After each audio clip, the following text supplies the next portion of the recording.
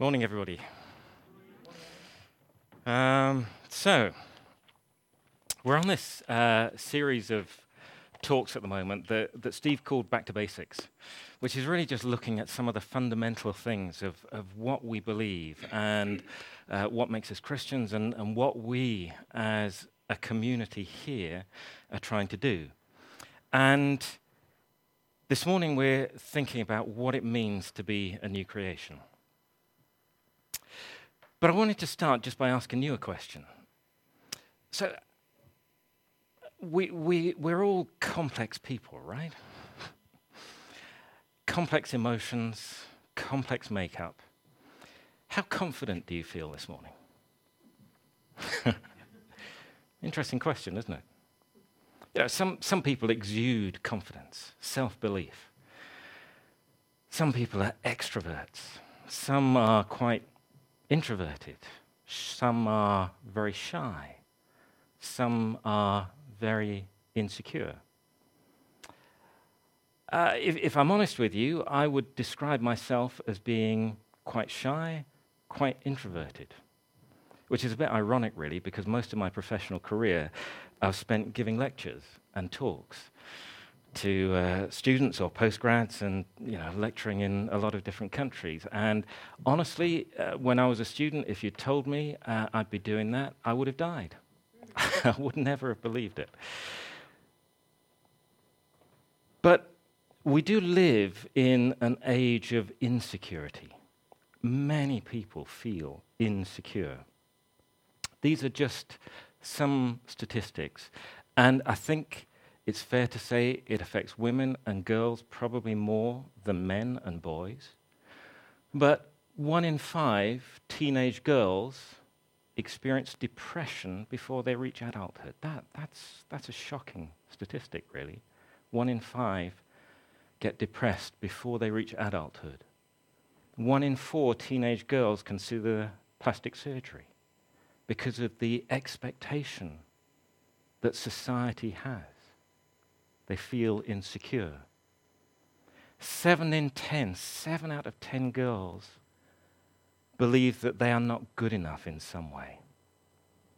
Whether that's not good enough at school, they don't look good enough. 7 out of 10 believe that they are not good enough in some way. 7 in 10 girls avoid normal activities if they feel bad about their looks. These are statistics that have come out of surveys, but it kind of illustrates the insecurity that is out there. Probably worse amongst girls, but certainly affects boys, certainly affects men and women as well. There is perhaps a bit of an epidemic of insecurity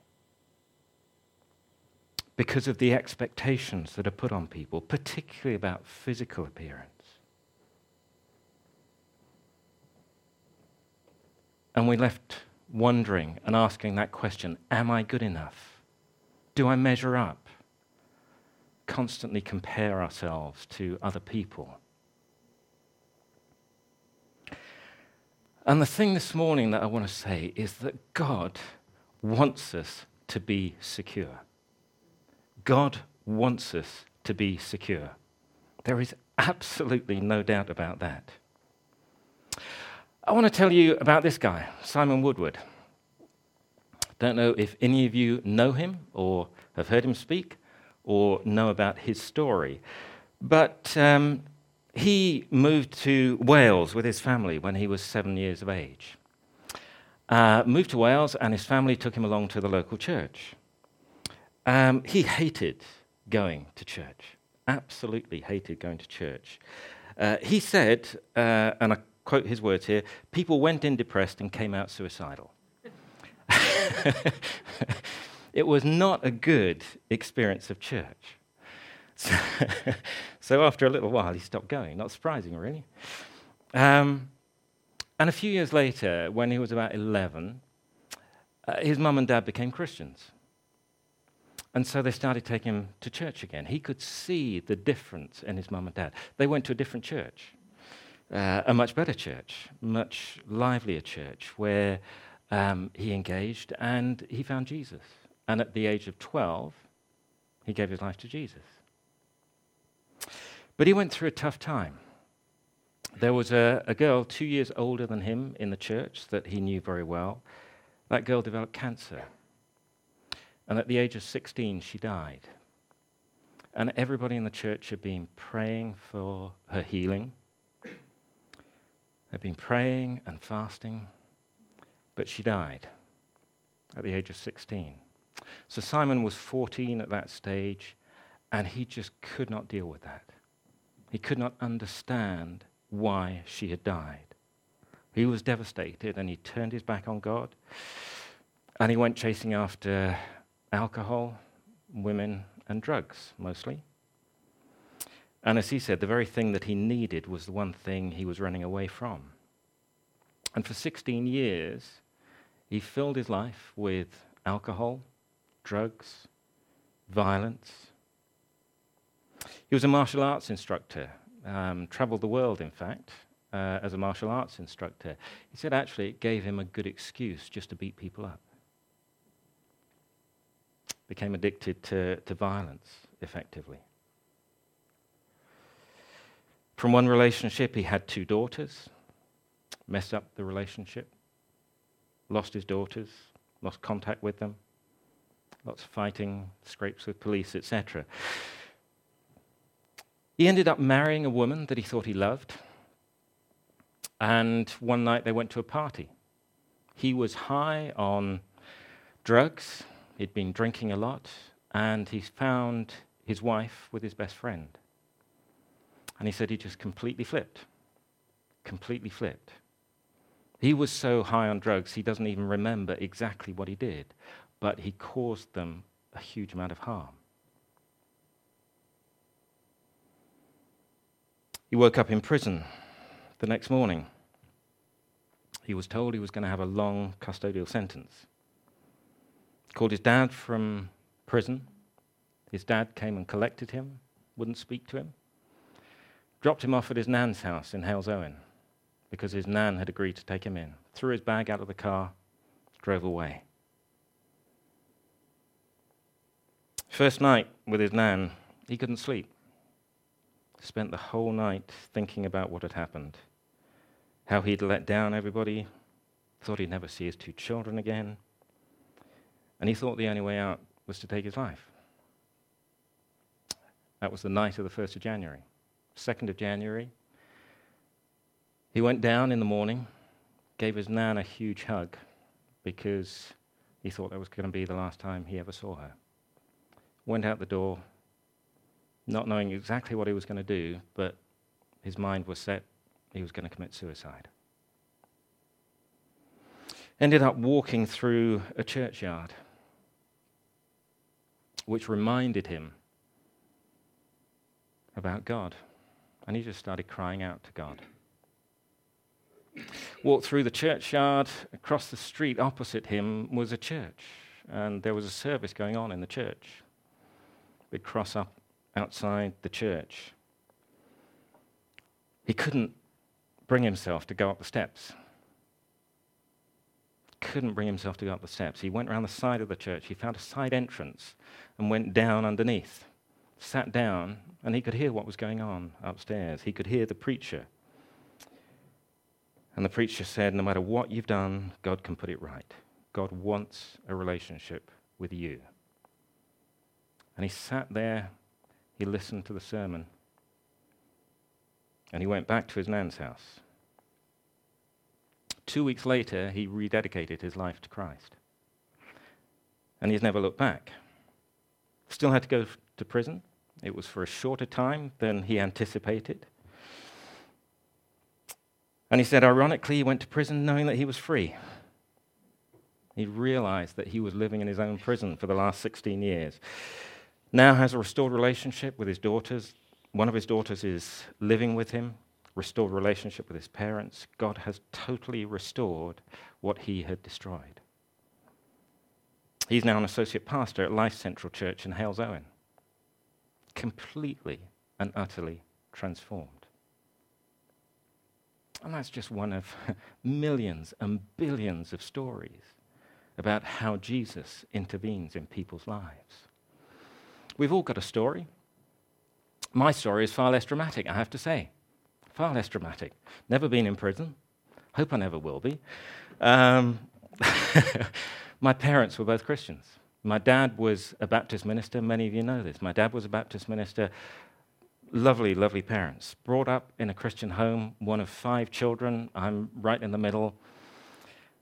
Never went through a particularly rebellious phase, I have to say, as a child. I went along to church, and it was a lovely family church like this one, a safe place where people looked out for each other, where there was genuine love amongst them. And it was a lovely place to be.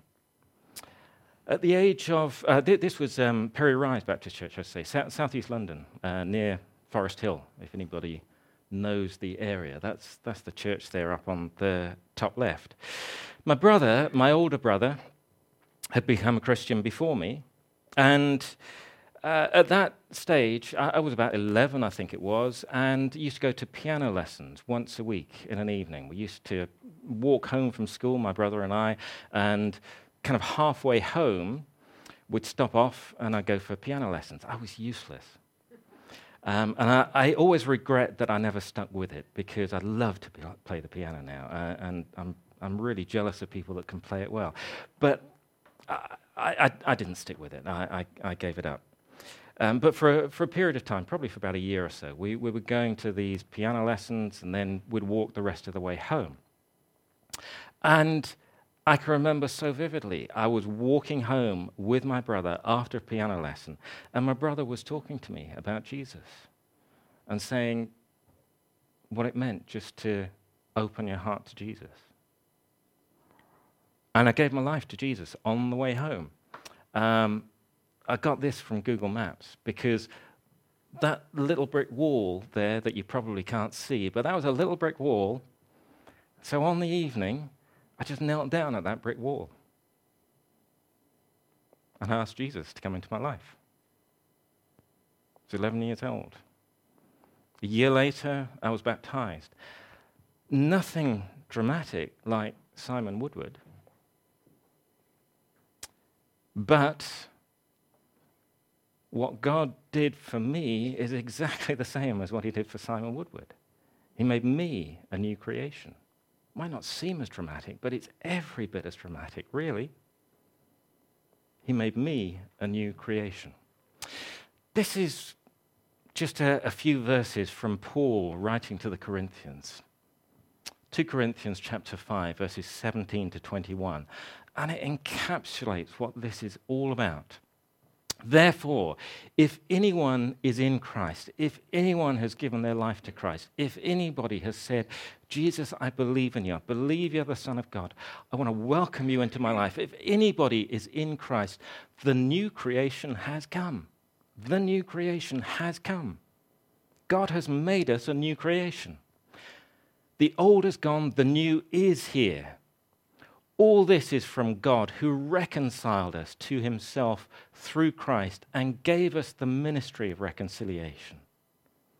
That God was reconciling the world to himself in Christ, not counting people's sins against them. And he has committed to us the message of reconciliation. God has saved us and says, go and tell the world that I love the world. We are therefore Christ's ambassadors, as though God were making his appeal through us. We implore you, on Christ's behalf, be reconciled to God. God made him who had no sin, Jesus, to be sin for us, so that in him we might become the righteousness of God. And that's the heart of the message of the gospel. That is God's good news to us and to the world. News of incredible love and passion. God's desire is to make everything new, to mend the hurt, to restore relationships, to bring people back to him. It's an incredible message, isn't it? That Jesus died for you and for me so that we can be forgiven. That God raised Jesus from the dead to show that Death has no power anymore. A new world order began when Jesus came.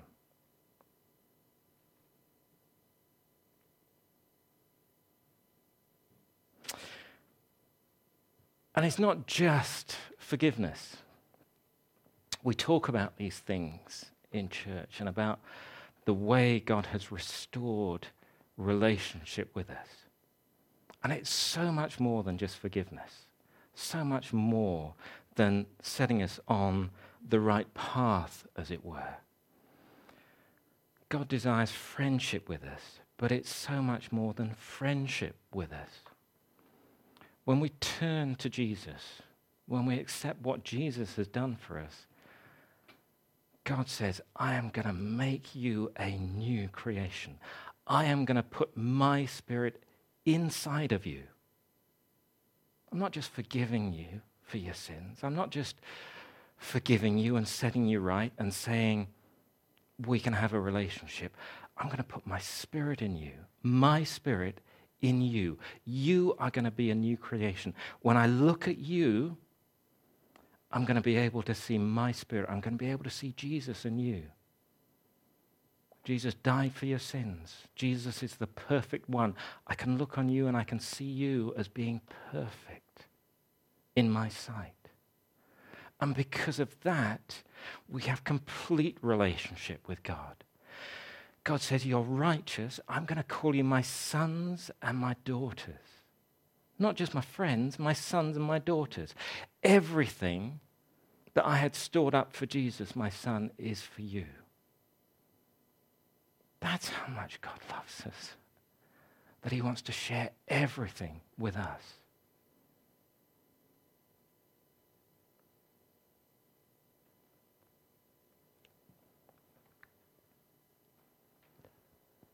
This is total security. In Jeremiah, God says, I have loved you with an everlasting love. I mean, this is incredible, isn't it? I mean, it would be incredible if God just said, I want to forgive you and have a relationship with you. That would be incredible enough, wouldn't it? But God says, no, I've got so much more planned for you. I'm making you a new creation. The old's gone. The new is here right now for you, for me. The new is here. God has put his Spirit in us. God looks at us and sees Jesus.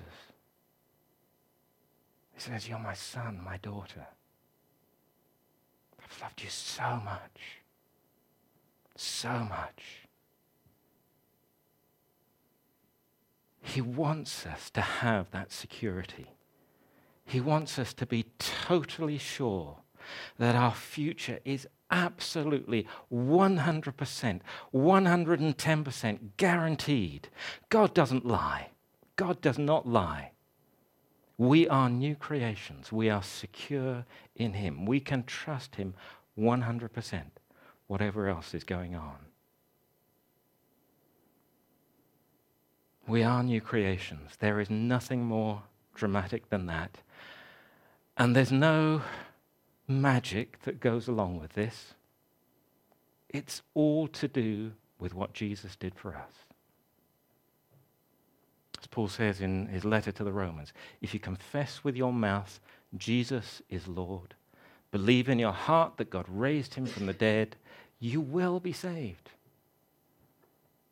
For it is with your heart that you believe and are justified. It's with your mouth that you confess and are saved. All he's saying is put your trust in Jesus. Know that Jesus was the Son of God, that he died for you, that God rose, lifted him up from the death. Put your trust in him. Simple as that. Then you become a new creation. Every one of us that has got to that point where we've given our life to Jesus has that story.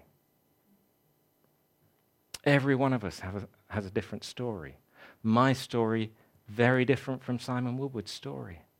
But every one of us can look back and say, God has intervened at some point in my life. And at that point, I became a new creation. Might not always feel like it. There are some mornings I get out of bed. Debbie would tell you if she was in here, I can be grumpy. I don't always live out that new creation, but it doesn't stop the fact that God has made me a new creation. And it is a paradox. As with so much with God's kingdom, there is a paradox here. Because it is absolutely true that God has made me a new creation. But it is equally true that I struggle with that every day. I'm still bound by things I do that I shouldn't do. And I don't do things that I should do. And that's the reality, and that's the struggle of where we are right now. God has made me a new creation, but it's not complete yet. God is in the process of making me a new creation. And one day, it will be complete. One day, it will be. It all started when Jesus came into the world. That was the point where God said, I am making things new. For each of us as individuals, that point where we can put our trust in Jesus and say, yeah, I believe that you died for me, for my sins. I believe you are Lord. I want you to be Lord of my life. At that point, God makes us a new creation.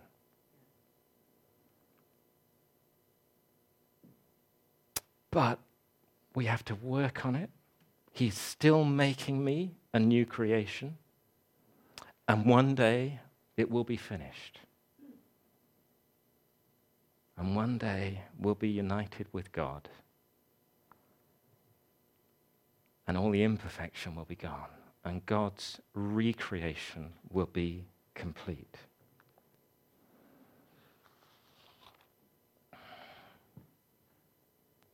Curious thing. Wonder what's the most valuable thing that you have bought? The most valuable thing that you've ever bought. For most of us, I guess probably the thing we spend most money on is a car or a house. It's exciting, isn't it? Get a new house or a new car. It smells new. Well, maybe the house that Stephen Han moved into recently didn't smell that new, actually. Smelled revolting. But, there's the excitement, and you paint it, and you do it up, and you decorate it, or the car. When it's nice and new, you polish it, you keep it looking really nice. What happens? What happens over time? Yeah. Kind of ends up looking like this. And I hate to say it, Stephen Han, but that nice house that you're building, that you're working on, eventually it's going to look like that. Things deteriorate and decay over time. Things get old, end up crumbling or being crushed. It's a fact of life, isn't it? But in God's topsy-turvy kingdom, you see, he does things completely the other way around. He takes the things that are crushed and broken and crumbling, and he says, I'm going to make them new. And over time, they get newer and newer until that new creation is completely fulfilled. And God says, you are the most expensive thing I have ever bought. You are the most expensive thing I've ever bought.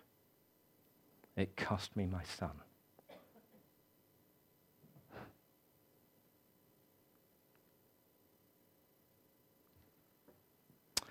I love this concept that Paul talks about our bodies being like jars of clay, but having treasure within.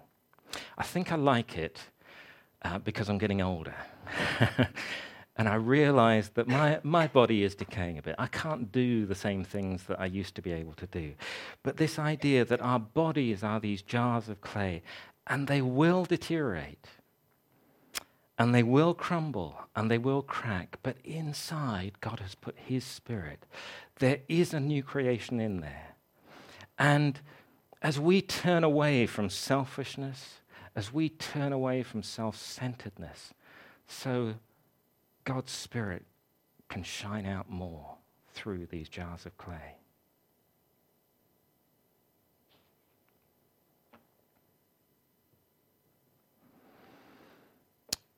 What is true of us as individuals is also true of the whole of creation. God says, I've made you new. I've put my Spirit in you. You are a new creation. When God sent Jesus into the world, that was the first chapter in God making the whole world new again. And we know what God's end plan is. He's told us what his end plan is. I'm going to wipe away every tear from their eyes. There will be no more death, or mourning, or crying, or pain. All of the old things will pass away. Eventually, God is going to make everything new. There will be a new heaven and a new earth. Every bit of suffering will be wiped away. It's not happened yet, but it will happen. God has promised it. It all started when he sent Jesus. That was the point at which the world was made new as well as individuals. It's in the process of being made new. It will eventually get there. God has promised it. This he will do. And this he is doing right now.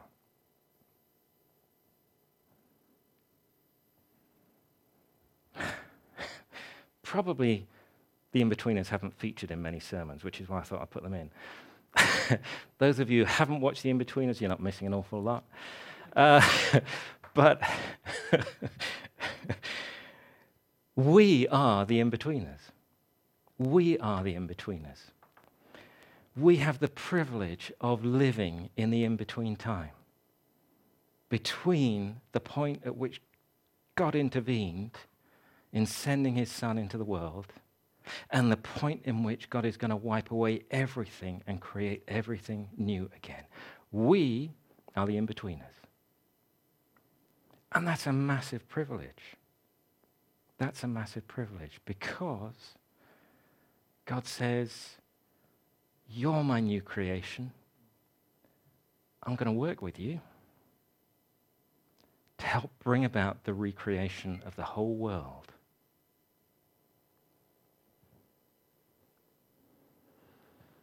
James puts it like this in his letter: we are the first fruits of all he created.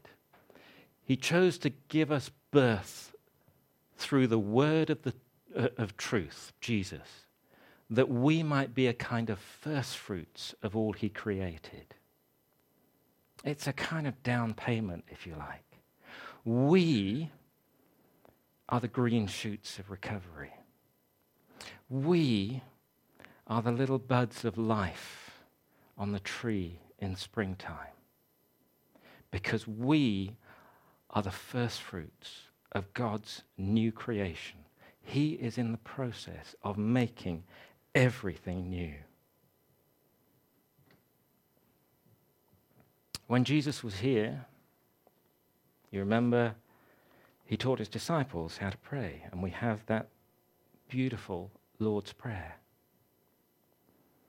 Part of the Lord's Prayer says, your kingdom come, your will be done, as in heaven, so also on earth. Jesus wants us to pray for God's kingdom right now to come here on earth. God wants us to be a part of his kingdom, his transformation, right here, right now on earth. We are to be part of God's new creation plan. We are to be part of his kingdom on earth right now. What does that look like? What does that look like for you and me as individuals, day to day as we live our lives? What does that look like for us as a church here in Gillingham?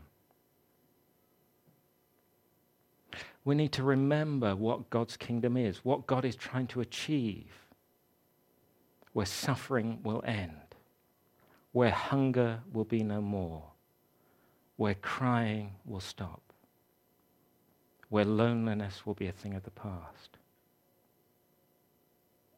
That's what God's kingdom looks like. Can you get a vision of that? Can you get a vision of what God wants for us to be a part of right now? So far as it depends on us, we need to see God's kingdom come right now. We're to be a renewed community, reflecting the fact that we are new creations, recreated in God's image. We're called to serve this community in Gillingham, to reach out with the love of God, to show people the passion that he has for them, healing the sick, feeding the hungry, standing alongside the lonely, standing with those who are suffering, fighting against injustice, walking with the lonely. By doing this, we are bringing the kingdom of God here, now, bringing a little bit of heaven on earth, the start of God's new creation. We can't do it for everyone. Sadly, we cannot do it for everyone. Our job is to do it for those people that we can do it for. To do for them what we would want to do for everyone.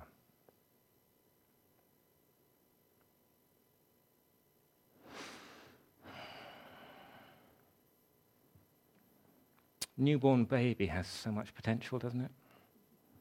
Those of you that are parents, you'll remember the time when your children were born. Hold them in your hands. And your biggest desire for your child? To be healthy, to be happy, to fulfill their potential. Probably sums up what most of us desperately want for our children.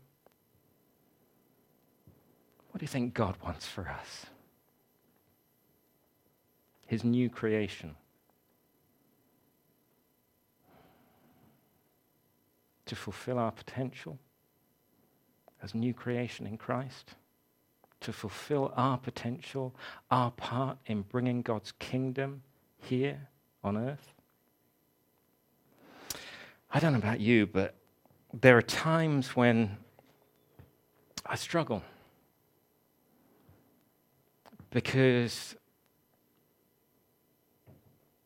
I get it, I know what it means, but I think, God, it's just not that easy, is it? Because you know what I was like yesterday at work. You know what I was like when I lost my temper and people saw that I got angry unnecessarily, or maybe I got involved in gossip that I shouldn't have got involved in, or all sorts of things. We're still part of a fallen world. We still make mistakes. And I think, I'd love to be part of your new creation, God, but look how badly I've messed things up. And God says, forget about it. I don't even remember it. Because I look at you and I see the righteousness of Jesus. I look at you and I see my new creation. I don't care what happened in the past. What I care about is what happens in the future. What I care about is what you're going to do with me right now, today.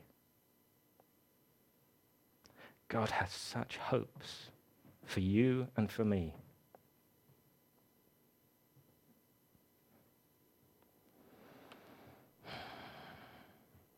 If we step out in faith, and if we fulfill just a little of the potential that we have in Christ, then I think we'll see the vision for this church happen.